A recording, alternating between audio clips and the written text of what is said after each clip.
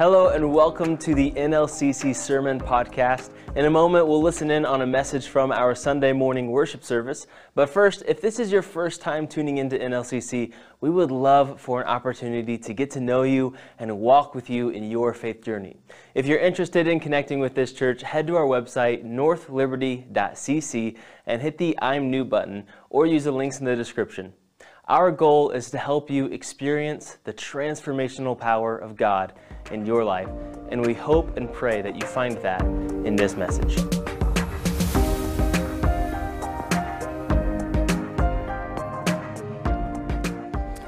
Good morning, church. My name is John Petrovics, and believe it or not, I grew up here. Well, not quite here, the old building over east of where we're at right now. Also, I recall the old building in town, if some of you old school people remember that. I've been around for a while, but I've not been around here for a while. I've served at different churches for the past 30 years. Right now, I'm presently working in manufacturing, and I'm pleased to be here today. Let me catch you up on the last 30 years really quick. Let me show you some of my family. Yeah, this is my oldest daughter, Rebecca, and her family, and this was a trip that we took out west just last week. The next picture is our youngest daughter, Rachel, and since she's not here, I can honestly tell you she's single, guys, just so you know. She'd be on the stage right now beating me to death for saying that, but hey, you know, as a father, you can say what you want to say. And then our next picture, some of you may recognize some of these people. This is our middle daughter, Elizabeth, Jonathan, which you know, and their little baby, Ada. And yes, if you're thinking right now that Ada looks nothing like Tim, I'd have to agree with you. I mean, that's just the way it is, but we have appreciated the opportunity and the bond that we've been able to share with the Stewarts, and it's been a good time. So a lot of these pictures, like I said, were taken last week during our family vacation out west, and it was coupled with a family, friends, destination wedding. How many of you have been to any of those? Okay. And as many of you know, destination weddings have become extremely important due to one major reason. And that's simply because people want the experience, don't they? They want to be able to have something to post, something that they can show others. They want to be able to have the opportunity to create something that is very, very amazing. And I think that is true oftentimes. And have you ever noticed that the world is geared in that fashion? Almost down to minutia. Every minute of our day has to be important. It has to be vital. It has to be vibrant in our lives. Even to the point where we take questionable events and we try to make them an experience, right? Maybe to further prove that, not too long ago, we were looking for a new vehicle for our youngest daughter, Rachel. And at the time, she was driving my old 2000 Chevy Silverado, so it needed to be updated and upgraded. And we were able to settle on a little used SUV that we found at a used car lot. And we went to take care of the paperwork, and while we were there, we were amazed and astounded by the number of people that came up to us that were part of the used car lot and said, "Congratulations on the purchase of your new car." As if spending thousands of dollars on something that's going to depreciate as soon as we drive it off the lot, well, that's a good thing, and it kind of confused me. I probably would be more inclined to say, "Congratulations, you're an idiot," right? But the good news was I wasn't the only idiot in that car dealership that day. There were other people buying cars, and of course you can't buy a car without putting out some money. But later I began asking myself why. Why would a car dealership or any other business, why would they congratulate you for doing something that's really, in a way, so mundane? And I came to the conclusion, actually a couple conclusions. First of all, they're the ones getting all the money, right? So they're happy to congratulate us in that. But secondly, they were trying to turn a difficult situation into a positive experience for us. Because aren't people all about positive experiences in our world today? That everything that we do is a major event, isn't it? that everything is bright and it's vital and it's meaningful and it has significance.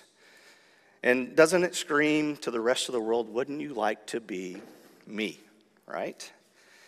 You probably noticed that that voice screams loudest on social media, where we see people who are consumed with portraying an image of who they are and who they want others to see them as. And it's no longer he who dies with the most toys wins, he who dies with the most posts, the most likes, the most positive experiences. Well, that's the one who truly wins in life at this point in our world. And the idea that we all want to portray is that we are living large, that we are living the high life, that we are on the mountaintop. And much of our lives are consumed with trying to portray that image in our world today. We're trying to create those mountaintop experiences. And who hasn't enjoyed a mountaintop experience or two, right? Some of mine have been rock climbing in Arkansas, going to the beach with my family and spending a week there.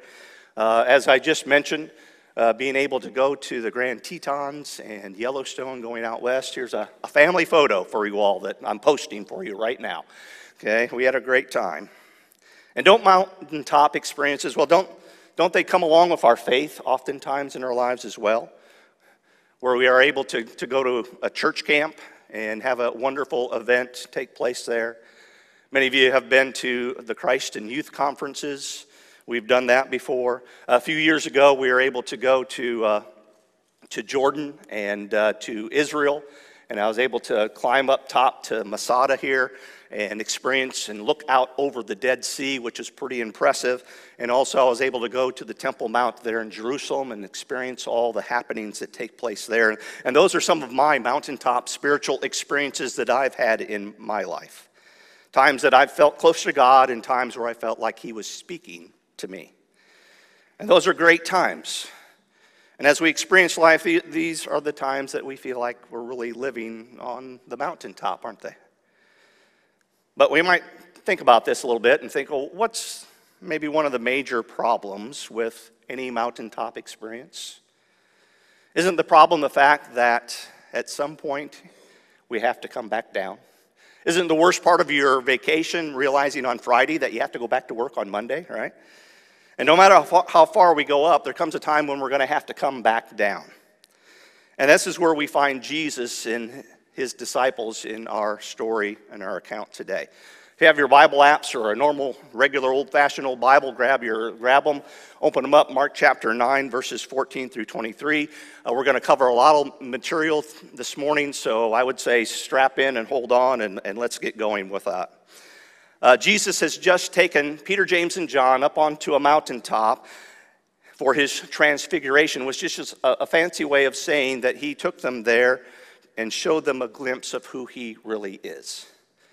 He disrobed His human flesh just for a moment and revealed His divine nature, and it was stunning.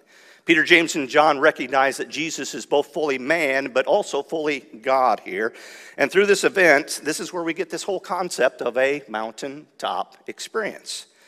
And on this mountaintop, much like in our lives, they have a faith-affirming experience. But now they come down into the valley where they're going to be seen, and we're going to show that they are having a faith-shaking experience. And isn't that the way life often happens? You're having a great time, you're in the mountaintop, you have a faith-affirming experience in your life, but don't be surprised if you find that it won't be long before you come down to the valley where your faith will be tested. Now let's pick up the account there in verse 14. There it says, when Jesus returned to the other disciples, they saw a large crowd surrounding them, and the teachers of the law are arguing with them. And so the first question in our account here is, what are they arguing about? What's going on here? Well, in a way, no one really knows, and isn't that kind of funny?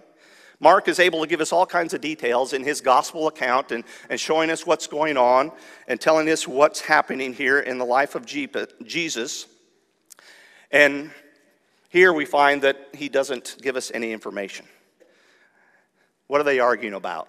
Why doesn't he share that? And I would dare say that Mark doesn't share that information simply because the subject of the argument really wasn't that important.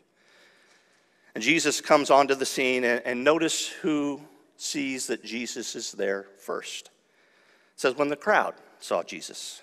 So we have these religious elite, these leaders and the disciples who are caught up in this argument, and Jesus walks right up behind them, and they don't even notice.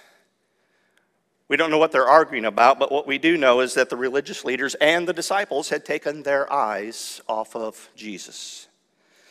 And they've taken their eyes off of why they were there, the purpose of this event. And as we'll see in our text later, it was to help those who were in need.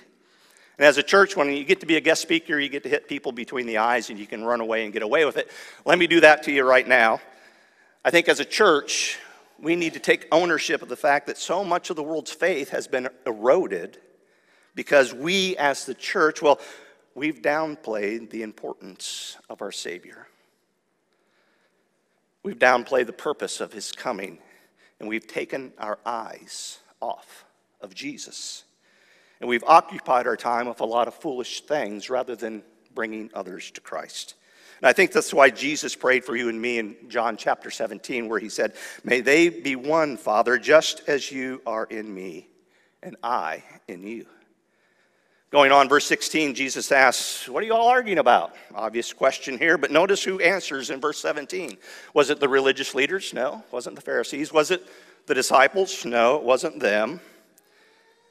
And why did they not answer their Lord? Well, could it be because they realized how foolish their argument was all about? And for us, what do we hold dear or important? Because none of us would argue over the color of the carpet here in the building, right? We wouldn't do that. No one would argue about who's in charge of the kitchen here, right? No one would fight with someone because, well, they're sitting in my seat. That's where I sit every Sunday. Come on. Especially when there are people who are in need. And are the things that you value, and I'm speaking of myself as well, are the things that you value, would they be the things that Jesus would value? So get the picture here. These religious elite, some who possibly just came from the synagogue where they were studying and worshiping and learning, and the disciples who had been traveling with Jesus for months now, are all debating with one another over whatever. And this man steps up and says, I don't care who's right. I just want someone to help me and my son. And church, the world really doesn't care about our own little factions and our arguments and our own personal problems and whose side is right. I've often said that, unfortunately, most people don't care about doctrine in a church. And that's unfortunate because it should be important, but most people don't care about the doctrine of a church. They only care about whether we have an answer to their problems. And the church has been distracted through the years with who's right and who's wrong and whose technique is better instead of actually bringing people to Jesus. And this man here, this father, is just begging someone to help him. I know that there are people here today that are praying that same prayer. I just want Jesus to help me. I want Jesus to fix what is broken in my life. I don't care about the arguments. I don't care about the theological discussions or the details as to why Jesus is the answer. They just want to know if Jesus truly is the answer. And it's easy to get caught up in the details, isn't it? To get caught up in the how and the why, and in the why, we forget about what's really important. I think that's why Jesus takes the disciples to the mountaintop for the transfiguration here, to show them who he is, that he is truly God in the flesh. And those mountaintop experiences that we have, that we're blessed with, we need them, don't we? They're important to us. They help build our faith and give us a clearer vision of who God is in our lives. But at the same time, again, what's another big problem with a mountaintop experience? That's where we want to live, isn't it? We want to stay there. We want life-changing adventures all the time, and that's really difficult to do because that's not reality, is it? We have to eventually go down into the valley.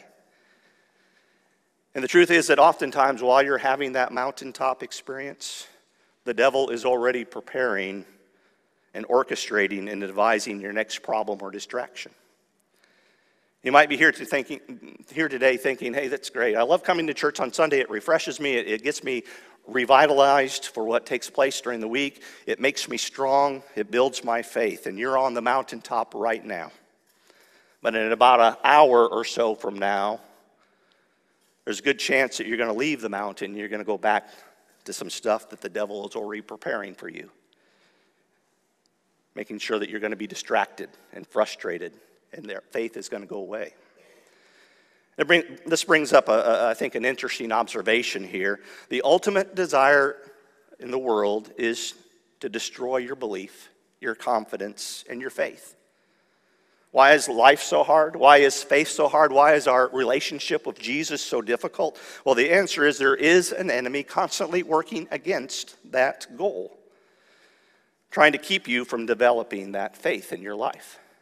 It's kind of like that mole in your yard. You spend all spring, summer, and fall working and mowing and fertilizing and watering and seeding and doing your best to make your lawn look really, really good so that you can brag to the neighbors that you have the best lawn in the neighborhood, right? Until one night that stinking little mole comes along and destroys the whole thing. Or you have grandkids coming over and you prepare the house and you get it all cleaned up, and it takes 1 second for them to take their grimy little fingers and spread all over your front window, right?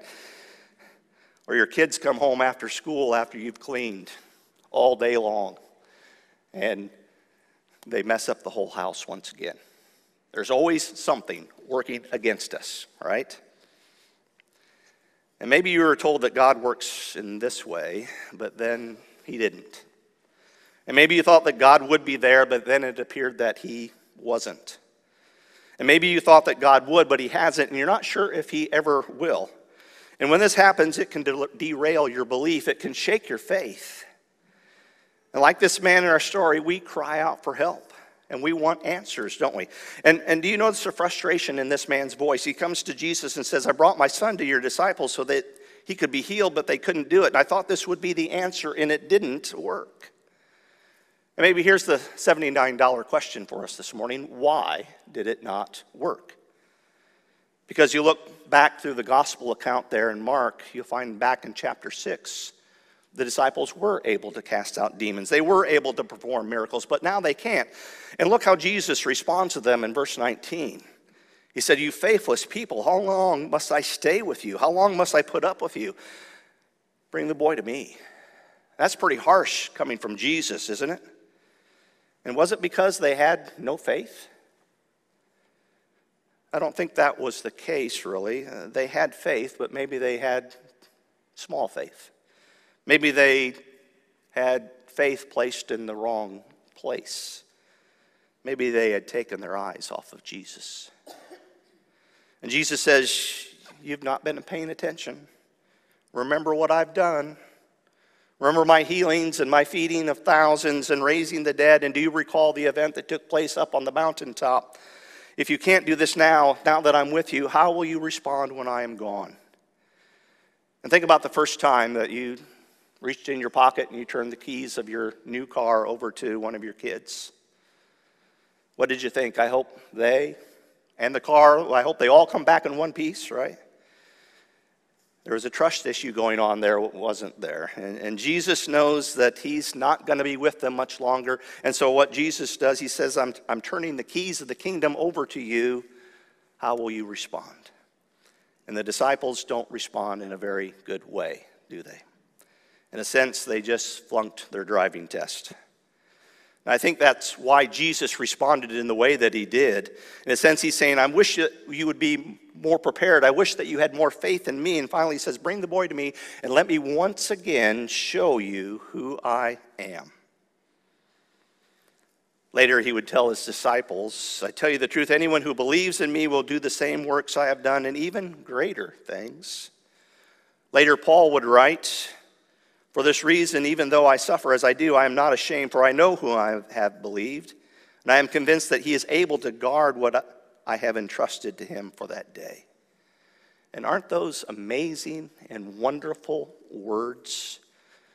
But again, what's the key to that being reality? Belief, isn't it? Isn't it about faith and belief in Jesus, or maybe more accurately, where we place that faith? Zechariah 4 tells us, not by might, not by power, but by my Spirit, says the Lord. And so why weren't the disciples able to cast out this demon? Could it be that they were focusing on their own abilities and their own accomplishments? Could it be that they were padding their own social media profiles instead of focusing in on the one who can truly bring help and hope and power and trusting in Jesus? And I believe that we continue to examine the story. I think we'll see that unfolding here. Look what the man says in verse 18. Whenever it seizes him, it throws him to the ground. He foams at the mouth, gnashes his teeth, and becomes rigid. Verse 22 says that he keeps falling in water and in fire. And I want to take a little bit of a pause and go aside here and take time to look at this son's situation here. You see that he keeps falling into the same old stuff. He keeps doing the same old things, and he keeps ending up in the same old places. He keeps falling into the same miserable cycle, doesn't he? Some translations call him a lunatic. He's crazy. He's insane. After all, the definition of insanity is what? Doing the same thing over and over again, expecting a different result. And someone might ask, is that you? Are you guilty of that in your own life? Doing the same things over and over again. And obviously, we're none of us, hopefully, are clinically insane that are here today, but we seem to do some crazy stuff, don't we? Falling in the same mess, the same activity, the same depression, the same dysfunction, the same type of relationship to the extent that we've been falling into the same old stuff so long we're not sure what good stuff looks like anymore. Can you identify? And again, if we saw someone else doing some of the things that we often find ourselves doing, we'd probably say, hey, you're crazy. You need not do that. You need to get your life straight, right? Chasing after the same old escapes through drugs or alcohol. Looking for a relationship and the same people and the same personalities, even though the last one didn't work out. Putting your hopes and dreams in the same dead-end prospects. And if you're doing some of that, you might be just a little bit crazy. At least that's what we would tell others, but we are often blind to our own shortcomings, aren't we? So how do we keep from getting caught up in this repetitive lifestyle? Well, we need to experience Jesus. And you might ask, can it be that simple? Is it really that easy? Well, let's see. Let's go on in our text. Jesus asked the boy's father, how long has he been like this? We might pause here as well and kind of go, wait a minute, this question seems a little bit odd right here. This boy is having a seizure, he's being attacked by demons, and Jesus wants a medical history? Doesn't that seem a little strange to you today? And we might ask, when was the last time that you went into an emergency room? Now, if you're like me, when you go to an emergency room, you're expecting an emergency, right? You go in through the doors, you walk up to the desk, there's usually somebody typing there on a computer, and you're either bleeding or you're having pains, and you want some immediate attention. And what do? They continue to type, which becomes a little more scary, doesn't it? And they finally look up and say, how can I help you? And you want to go, got this hand that's bleeding, or I have this problem over here, but they kind of listen to you for a short time, but what do again? They kind of type a little bit more and they say, let's get some information from you. And you want to scream, right? Hey, I have this problem. And it's really frustrating because they don't seem to see the urgency of our emergency that's taking place. So let me give you some advice today on what you need to do. Make sure that you're good and sick, and you make sure that you have a really, really good emergency taking place in your life. Do what I did a few years back, run your fingers through a table saw. I'm telling you, I hit the door. They had me back in a room in 30 seconds. It was great. Yeah, unfortunate though. Maybe you can walk in yelling and using that famous line, it's the big one, Elizabeth, right? They'll give you good attention there. Or what you might do is check with Tim. He seems to be doing pretty good in getting in and out of hospitals here lately. Yeah, I know. Sorry, Tim. But seriously, Jesus really wasn't that interested in a medical history as much as he was wanting to show the father and the boy and the crowd and the disciples and us how much he truly does care.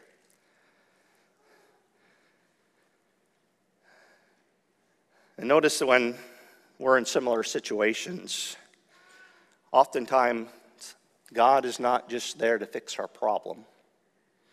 God is there to build our faith and not just being able to fix our condition so that we can live the good life, so that we can say, God is so good, He has blessed me so much, I am so blessed by Him. Look how much God loves me. And for some of us today, if that's you, where you're going through a time of suffering and pain, or you're having to stand beside someone else who's going through difficult times, understand that He does care more about you, more than you can ever imagine. But He's also trying to get you to come to Him, to seek Him, to focus in on a relationship with Him, to experience Him. And even through trial, even through pain, even through problems, understand that God will still love us and care for us no matter what our condition.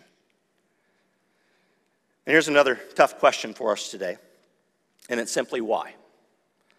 Why do you as in you personally, why do you believe? Because the really tough question is, do we believe in a God because He does what we want? Or do we believe in a God because we trust in Him even when He doesn't? In our text, the Father goes on to say there, if you can do anything, take pity on us and help us. And Jesus answers, if you can, as if to say, really here? Kind of reminds me of that old movie Taxi Driver, where Robert De Niro stands up and says, are you talking to me, all right? Are you talking to me? Do you know who I am? Do you not know that I am the Son of God, that I am the great I am, that I am the light of the world? Jesus goes on to say, because everything is possible for him who believes. So Jesus says, yes, I can do anything if you allow me to. Even when I haven't fixed your problem, I can. Even if I choose not to fix your circumstance, I can. And so it's not the level of your faith that counts. It's in whom you place that faith. It's not how much you trust in him, but in whom you are trusting in your life. And the man's question here is really not that unreasonable if you think about it. How many of you people do you know in your life that you've seen come through the doors of this church or really any other church, and maybe they proclaim the faith in Jesus Christ and they get involved, but then they fall away? Could it be because they were placing their faith in the wrong place? Could it be because they were placing their faith in the wrong people, the wrong person? Too often people place their faith in the church or in the people of the church, and we know the results of that. We are imperfect. We don't measure up to Jesus, and because of that, people are sadly disappointed. Our job is to lead people to Jesus where they can experience him, because he is never a disappointment. Now again, I love this man's response. He says, I do believe, help my unbelief. And who hasn't prayed that prayer at some time in some form in their lives before? I do believe. I wouldn't have come to you, Jesus, if I didn't believe. But the question is, do I believe in you enough to give you full trust in my life? And notice what's going on here while all this discussion is taking place. It's sort of amazing here. Back in verse 20, the boy's still rolling around on the ground. He's being attacked by this demon. He's having this seizure, this fit. And as a parent, how could you even have a conversation with all this going on? And maybe that's proof of how bad this man's life was. He's seen it so many times. I think most of us would just say, Jesus, hey, could you fix this problem and then we'll talk theology? But he doesn't do that. I think he doesn't do that simply because Jesus wasn't there just to fix the problem. He was growing this man's faith. And he was growing the faith of those that were there as disciples and as the crowd. And hopefully he's growing our faith here today in hearing this account. And notice that Jesus wasn't in a hurry because he was the one in charge. He already knew the outcome of the story. And Jesus commanded the evil spirit to come out, and the boy shook, and one more time, and it came out, but the boy appeared to be dead. And how did the crowd respond after seeing what Jesus is able to do? They say, look, Jesus has killed this boy. This is horrible. They begin murmuring, he must be dead. And isn't that just like us people? to continue to doubt more and more in the darkest moments of people's lives, and maybe even as God is working in our lives. Verse 27 says, "But Jesus took him by the hand and lifted him up to his feet, and he stood." No matter what Satan knocks to the ground, in the worst of moments that take place in our lives, Jesus will pick us up. That no matter how broken or how low or how messed up you are, Jesus promises to take us by the hand and restore us back into what he wants us to be. Now back to the question that we had earlier, why? Why couldn't the disciples take care of this situation? Well, look at verses 28 and 29. It says, "After Jesus had gone indoors, his disciples asked him privately, why couldn't we drive it out? And Jesus replied, this kind can only come out by prayer." And understand that this really isn't a lesson on how to cast out demons here, or how the disciples should perform miracles. No, it's a lesson on whom or where we place our trust. In Matthew's account, it says that this kind can only come out through prayer and fasting. And again, don't get caught up in the logistics. Don't get caught up in the procedures or the details or the process. Jesus is saying you place your trust in the only place that brings power. And why is prayer and fasting so important? Well, that's where we find God and where we connect with him and where we learn to experience him. He says to the disciples, you're relying on your own power. You're not seeking where that power comes from. And how does that power arrive? It arrives through prayer. And how often have you heard someone say in their lives, I never would have made it through that situation, that problem, that difficult time in my life if it wasn't because of prayer. I couldn't have made it if it wasn't because of my relationship that I had with Jesus. But oftentimes we ignore that situation, don't we? How often do we look to the things of this world for the solutions and the problems, and we look to our own abilities and our own experiences and our own means instead of looking towards true help, and that is through Jesus. And here's our takeaway for today. It's admitting that I can do nothing without Jesus. And aren't most mountaintop experiences, aren't they often where we find ourselves saying, I am in this huge place where I feel so small? And isn't that the key to our pursuit of God? It's not that I'm in trouble, I have a problem, I am failing here, I am sick, I need help. Please save me, Lord, but it is, you are an amazing God, and I am nothing without you. I love how Paul says it in Philippians chapter 3, where he says, I have no confidence in the flesh. That nothing we do really matters without Jesus. And all that I do and all that I am is because of him. That's what the Father cried when he said, I do believe, help my unbelief. He's saying, I'm not good at this faith stuff, and how many of us have been there too? Wouldn't it be great always to be on the spiritual high and on the mountaintop all the time and always feeling like we're connected closely to God? But we know the reality. We all mess up. We all fail. We all lose focus, and we try to do things on our own, in our own power, and we take our eyes off Jesus. So let me encourage you all today to pray the prayer that we find in Hebrews chapter 12, verse 1. Let us fix our eyes on Jesus, the author and perfecter of our faith. Have you prayed that prayer in your life? Lord, help me experience Jesus today. And have you ever prayed, help me in my unbelief? And have you ever prayed, Lord, help me grow in my faith and help me serve you and help me do great things for you and because of you?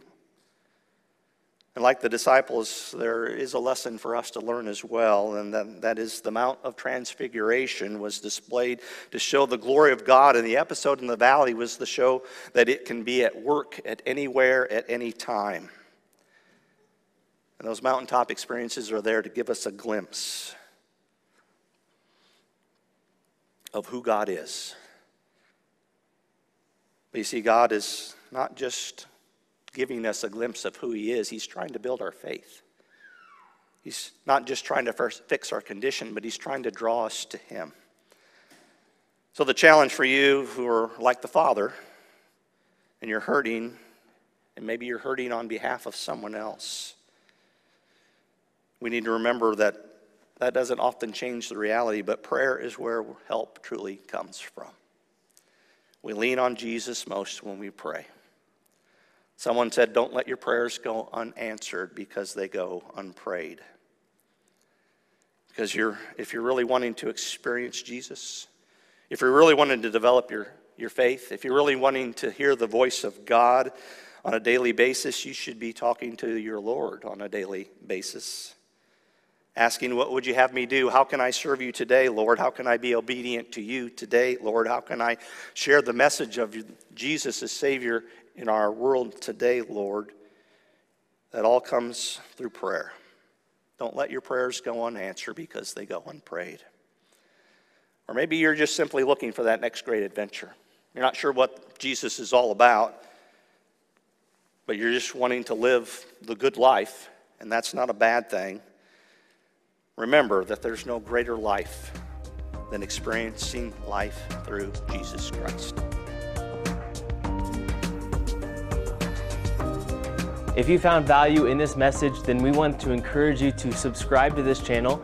And if you know someone who needs to hear this message, then please share it with them. NLCC has another podcast called The Other 6, where we discuss what it looks like to have an everyday faith on the other 6 days of the week. You can find that wherever you listen to your podcasts, or there's a video version on our YouTube channel. Thank you for listening in and participating with us. We look forward to doing this again with you next week.